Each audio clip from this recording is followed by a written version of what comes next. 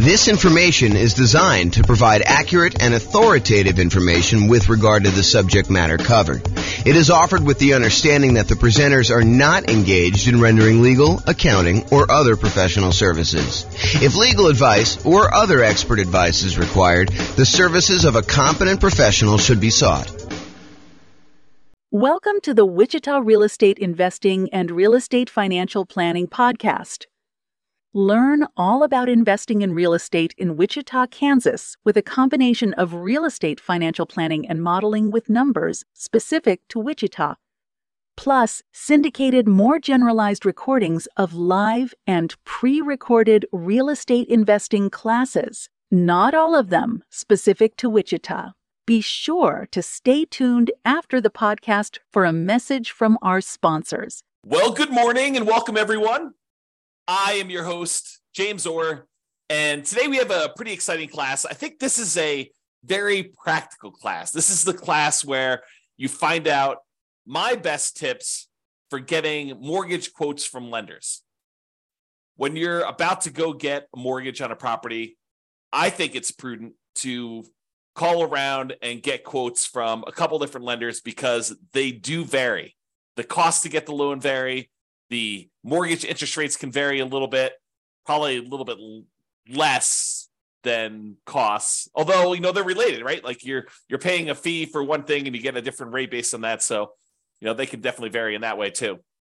But today we're going to go over some tips for getting mortgage quotes from lenders. I did a whole class before, like a 2-hour version of a class where we talked about evaluating and directly comparing 2 different lenders or 3 different lenders. And I walked you through how you use their kind of their good faith estimates and their kind of like closing cost estimates and what their fee structures were and try to compare them. And I showed just how difficult that process really is. And that's not exactly this class. This is sort of like the light version of that class where we talk about all the different tips for, getting quotes from lenders, how you do it, some of the things like that. And I think I do cover that in that class. It's been a long time since I even looked at the outline or listened to that class, but it was pretty good. Anyway, let's get started today. Tips for getting mortgage quotes from lenders. So finding a lender. Your experienced, investor-focused real estate agent is probably your best source of a referral for lenders. Someone who is in the business of working with a bunch of investors, they've got clients closing on loans regularly. They probably know, maybe not the best, right? Because they may not have experienced the best, but they probably have some pretty good lenders in their queue of lenders that their clients, their investor clients have used and have had good experiences with. And especially when you have some clients that are, they're like the type that will call 34 different lenders to get all the different quotes. And they'll say, okay, I've narrowed it down to these 3. They're all really similar. I think I like this guy best. That is the type of client that can help a real estate agent sort through a very large list to do that. And then, of course, the agent has the benefit of saying, hey, look, I can't say that this is obviously the best lender, but this is a good lender that my clients have had good experiences with, and not saying that you won't have, the unusual, weird experience with them, but overall, I think they've been really good. Okay. So I think getting a referral from your real estate agent, a experienced investor-focused real estate agent, is probably your best source. I think your next tier for finding a lender is attending a local real estate investor meeting, meeting lenders there or meeting lenders on your own, other real estate investors that asking them, hey, I know you just bought this rental property. Who'd you end up using for a lender? Tell me about the process. Who'd you interview? What'd you find out when you interviewed them? Who had the best rates? Who was going to give you, some extra help or they were a good resource for different things. They all can be good sources of referrals for you to find great lenders. You can also call, multiple banks and or mortgage brokers, cold call them. A lot of them are advertising, but I think you will find that real estate agents and kind of other local investors are going to be your best source there. Now, realize, I want to point this out because I don't think a lot of folks realize this and understand how big of a deal it can possibly be. Not that this comes up that often. I want to do 2 simultaneous things for you. Number one is I want you to realize just how significant of a consequence this can be for you. But then I also don't want to scare you because it doesn't happen that frequently at all. But it's a good reason to understand why you may want to put a lot of weight into this lender and not maybe use one of these random people you've never talked to before to save $50 or $500 or even $5,000. Because it could be pretty rough for you if things don't go your way. And I'll explain this here in a second. So when you go and you buy a property, you as the buyer are under contract with the seller of the property as another party of the contract. What you will notice, though, is that the lender typically does not sign the contract. Why doesn't the lender sign the contract? Because the lender is not a party to your contract. They're not one of the people that has obligations in the contract itself, which is an interesting subtlety when you think about it, because we're relying on the lender to perform, but they have no contractual obligations in the contract itself. Now, if they really poop the bed, could you probably go after them? And, especially if you actually had harm, could you go after the lender and say, you didn't perform to this? And depending on what the reason was for them not performing, could you maybe have some recourse? Sure, maybe you could do that. But I don't think it's as clear cut as that most of the time. So the reason I'm making this as a point is if the lender that you choose, and it's your choice, you choose the lender, right? You as the buyer choose the lender. If the lender that you choose does not perform, you, the buyer, are typically the one in default in the contract. You are the one that is in default in the contract. You can't say a reasonable excuse for why you didn't show up to closing with the money is not my lender didn't perform, because you had the choice of which lender to pick. You were supposed to do your due diligence. You were supposed to, check them out, make sure that they were the one that, could get you good rates and could actually perform on the contract that you're in. You can't use the lender as an excuse for you not showing up with money. And if you put up a large earnest money deposit on your contract, you could be at risk of losing the contract. And most of the time, and in a normal market, you're working with a seller and the seller really wants to sell and they really want to sell to you because, they had the property on the market for 180 days before you came along and you made an offer and you guys came to an agreement and you've already gotten through the inspection and you've kind of negotiated all the stuff you needed to negotiate. And they feel like, hey, look, I just really want this thing to close. I don't want to go through all this again, have to start over. That would be another 180 days. And, maybe I'm going to get less for my property. And maybe, someone else coming in is going to want to inspect me harder. And, all this other stuff could come up. I don't want to deal with that. I really want this buyer to close. If you and your lender screw up and the lender you pick doesn't show up with money for whatever reason, there could be lots of reasons for them to do that, but if they don't show up with money, your seller may decide, hey, look, how quickly could you get it done with another lender? And they say, okay, we'll extend for 7 days or 10 days or 14 days, however long it takes you to get your other lender and have them do a rush to get everything they need to do in order to close. However, the seller is not required to do that. Seller is not required to do that. And imagine a different market where the seller had 20 offers, you outbid everyone else, and maybe the day after they accepted your contract, someone else calls them and says, hey, sorry, I just noticed the property. I really, really want it. What was the winning offer? Your agent or the seller tells the new buyer, the 21st buyer that came along, what the winning offer was. And that particular seller's like, oh, had I only known, you would have offered me $5,000 more than this other guy. Well, if this one falls out, then, you could definitely have it for $5,000 more. And the guy's like, that would be great because this is my perfect property. How willing do you think the seller is in that particular case for them to give you an extra 10 or 14 days if your lender doesn't perform? I think it's less likely. And then you're out your earnest money because it's not like the earnest money, you get that back if you didn't perform, all the way up to closing. A lot of times your deadlines, all your deadlines for making sure your lender is in place and you've approved your financing, that's usually not the day of closing. That's usually a couple of days before. And it may vary a little bit market to market, depending on what is customary in your market. But in a lot of markets, it is like your deadlines, your last deadline to object on something are a few days before closing because the seller is wanting to make decisions based on you moving forward. They need to know that, hey, look, you're good. I'm ready to go. I'm showing up at closing and everything's good to go there. So realizing that using a random lender gives you a random chance of closing. That may be that they'll perform, but they may not perform. And remember, the lender is not typically a party to the contract. You as the buyer are, and you choose the lender. If the lender doesn't perform, you are in default as the buyer, not the lender. Okay. Now we have that entire separate class I mentioned on evaluating mortgages and comparing lenders. So I'm going to put a link up to that here in the show notes, or in the kind of like panel for coaching clients, stuff like that. All right. So let's talk about some tips for calling lenders. A few days ago, I covered the loan comparison worksheet. I showed a little picture of it on here, but this is a good little tool if you're going to call up your lender just to kind of, see what the different rates are. You can write them down just to kind of keep track, or you can write it down on a piece of paper. It doesn't really matter, but this is a good tool for you to be able to see what the rates are, what the costs were, what the PMI rate was, if you're doing a, less than 20% down loan, and then you can see what the payment would be for that. And you can kind of compare. So it's a good tool for doing that.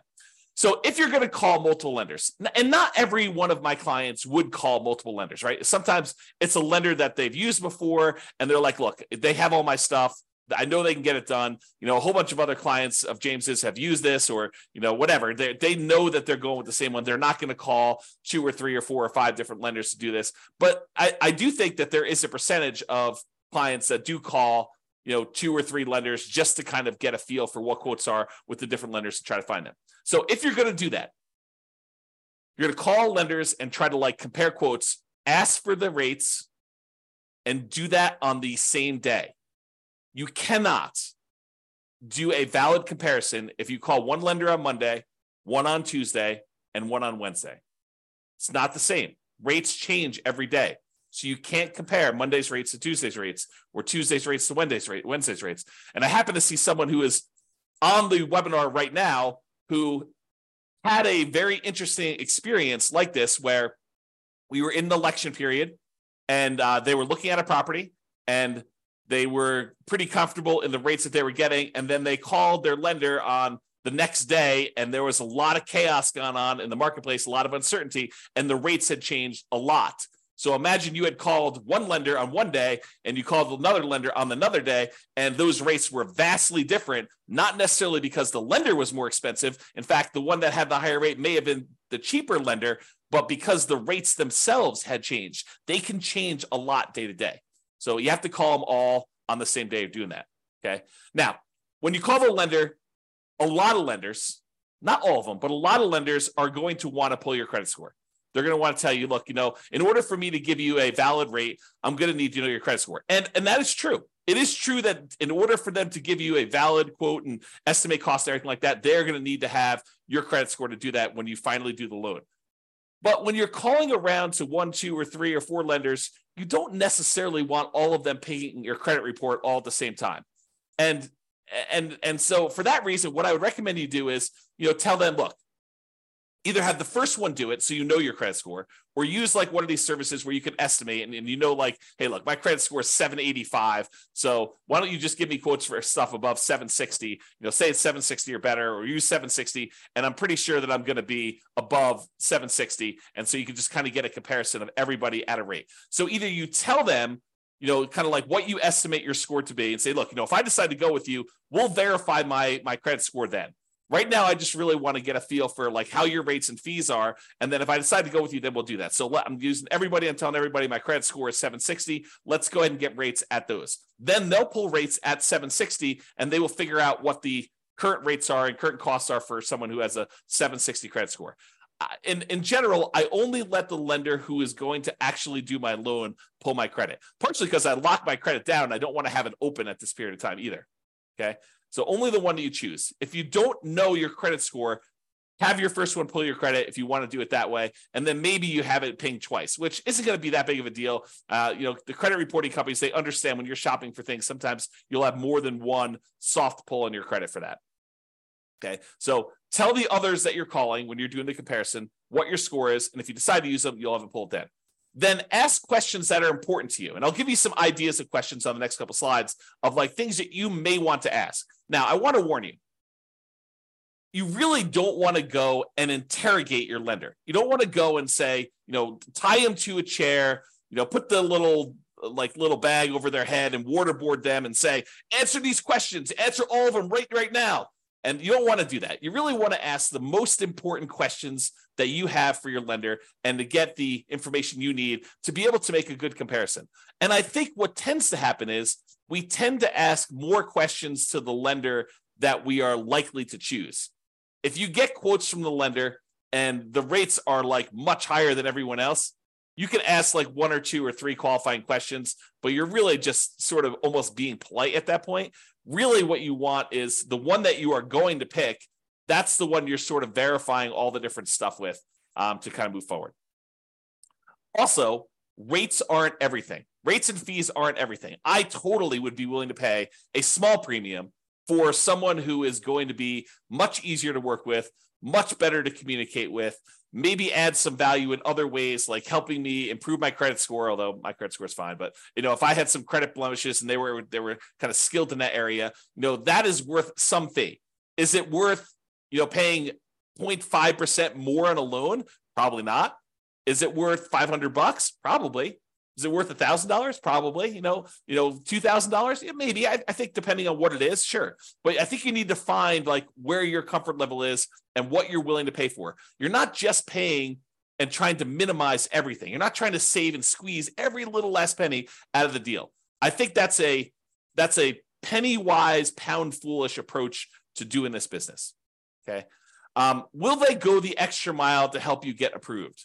I've definitely had lenders who have gone to bat for clients in the past with underwriters kind of fighting for their case and their situation. I've also had lenders in the past where we've had some really unusual, wacky things going on with appraisals where they have eaten appraisal costs, some very expensive appraisal costs in some cases, because they wanted that client as a repeat client long-term because they know that they were going to buy a lot of properties. Okay. So just realize that it's not always about minimizing price. All right, let's talk about some of the lender questions just to give you some like tips for when you're calling a lender and you're asking them some stuff here. So one of the things is, what expertise do you offer for putting the financing together? So tell me about your experience, like what sets you apart? Like why are you different from everyone else? And let them kind of talk about it. Let them kind of sell you on why they should do business with you. And then maybe ask them, do you know specifically about financing programs for nomads? I think that most lenders are not going to know what the nomad strategy is. So you may need to educate them. But if they tell you it can't be done, that may not be your lender because it definitely can be done. So you may want to ask them, say, look, here's my plan. This is my strategy. This is what I'm thinking about doing. I'm going to buy a property as an owner occupant. I'm going to move into the property. I want to put, 3.5% down and buy a duplex, triplex, or fourplex if I can. Or if I buy an owner occupant property, maybe I'll put, 5% down or 3% down for the conventional loan. Or if you're, a veteran, you do 0% down, or you're going to buy a rural property, you do 0% down. Tell them what your plan is for doing the first property, and then say, look, I'm going to live there for a year. Is the requirement for people to do an owner-occupant property for them to live in there a year? If they don't know the answer to that, that could potentially be, a small, not a red flag, but like a dark yellow flag. I don't know how to describe that. A little mini warning, right? Like hey, they don't know what the owner-occupant requirement is for loans, so they may need to look that up. And if someone's never done it before, but they still have great rates, maybe you're willing to train them, work with them. Who knows? But you sort of ask them, so look, I'm going to do this. How long do I need to live in the property?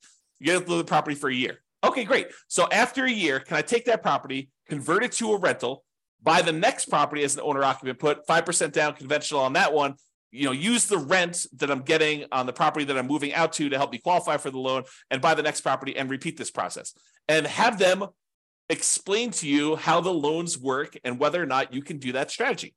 Get all of your questions about whether they can do the nomad strategy and how it works and how they think about it from them. They are the ones that are going to be your partner. I'm using partner in quotes because they're going to be providing you 95% of the value of the property. They're going to loan you that money, usually for 30 years at a fixed rate interest rate. And usually the interest rate's pretty low in comparison to just things in general. So, they're going to be partnering with you to loan you, in some cases, millions of dollars. You're going to go do $10,000, $500,000 properties. They're probably loaning you $5 million. So pretty serious. So just ask them about, financing programs for nomads, ask them to get some clarity on like how that works, what the kind of hangups would be, maybe even if you know that you're going to use them, don't do this with the people that you're not going to use. But if you're going to use them, they say, hey, let's walk through my situation and let's see what it would look like a year from now when I go and convert this property to a rental. Let's see if I'll be able to qualify. What's my debt to income ratio look like if I hypothetically bought this property and then a year from now I'm getting this amount of rent? Will I be able to qualify for the next one? What do I need to do? How do I need to change things? That's what I'm talking about adding more value than just price, right?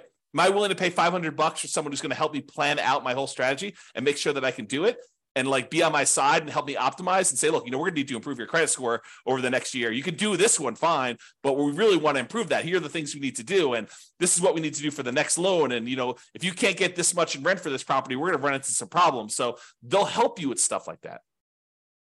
And then ask them, what are the current rates for owner occupant loans? If you're going to do a nomad or house hacking strategy or something like that. If you're not going to do owner occupant, house hacking, nomad type strategy as an investor, ask them for investor loan rates. What is the rate for 20% down? What's the par rate? No points. And what is it for, someone with a 720 credit score, 725 credit score, 760 credit score? Okay. What's the difference between 20% down and 25% down today? Get ideas from that. Okay. What are the current rates? And then how many loans can I get as an investor in my own name? And then if you are married and you're thinking about doing more than 10 or whatever the current loan limit is, ask them about loan planning for me and my spouse doing different ones. What if I do one and my spouse does one, then I do one and my spouse does one. And, do we have to have separate tax returns? And, it's not unreasonable if they don't know the answer to say, can you check with the underwriter that you guys use and get back to me?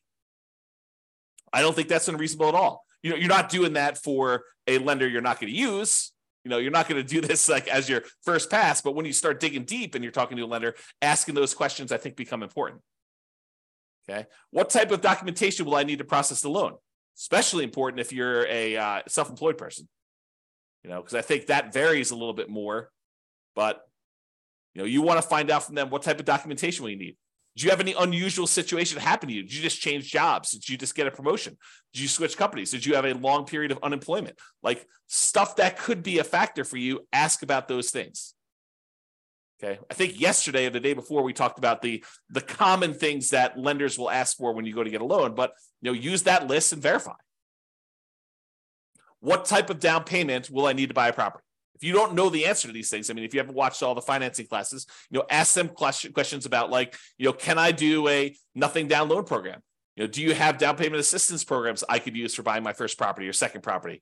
Can I do a VA loan? I'm a veteran. Do I have, what do I need in order to do that? What do I need in order to do a rural property USDA loan? Or, what about this 3% down conventional or 5% down? But ask them, if you don't know the answers, ask them for the different loan types and get clarification on, what's the difference between these? What's the difference in rates? What's the difference in that? That's part of what that spreadsheet, the loan comparison spreadsheet, is for. It gives you spots to kind of fill in the blanks, but they may have additional loan products that I don't know about right now, or that have changed since I did this class, or, that they just have specific access to. It's unique to them.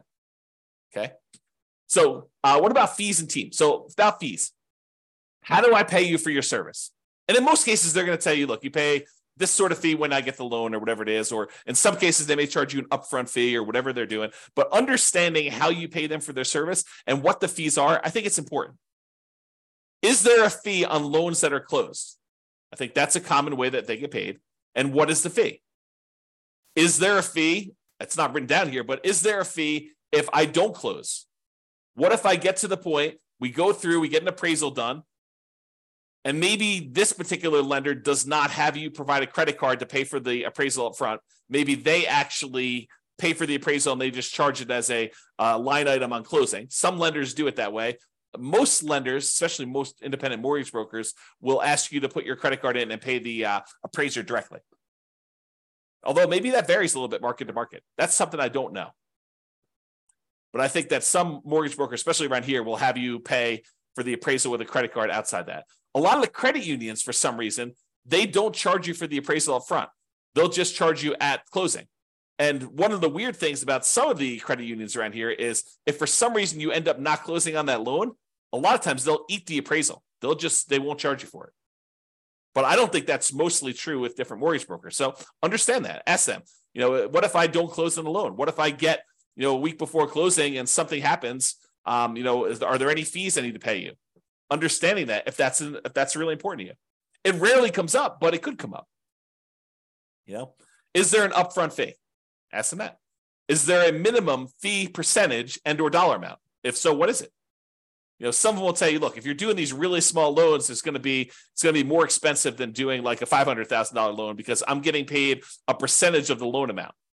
So if you're coming in there and you're buying a $500,000 property and you're putting, 80% down, you only want to get a $100,000 loan, that may be more expensive.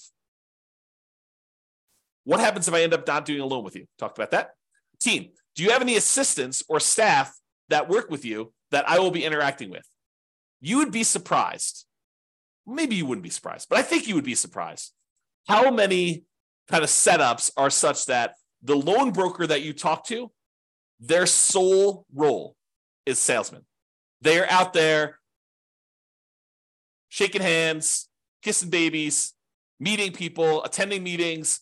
They're the ones that are going out there and generating the business. But once you decide to do the loan with their team, you never hear from them again because they're not the ones doing the loan. They're out there still going to meetings, meeting people, drumming up business, and they have a team of assistants that handle the loans. In some ways, it's sort of like, it's not exactly, but it's very similar to how I worked as a real estate broker.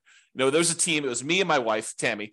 And for the most part, if you wanted to go see a house, most of the time you would see me.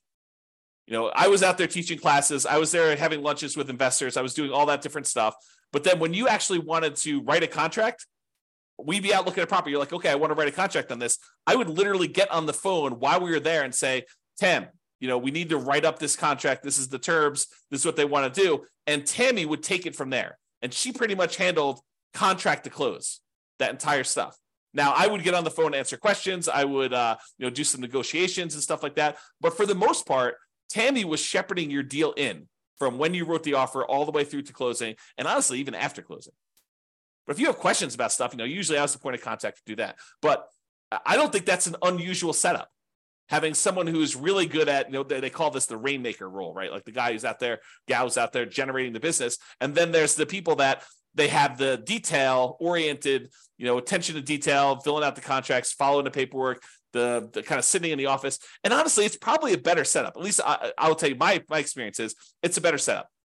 Because if you are constantly distracted, you're like, hey, look, I'm filling out paperwork and doing your contract. And then, oh man, it's 11 o'clock. I need to go show another property to so-and-so.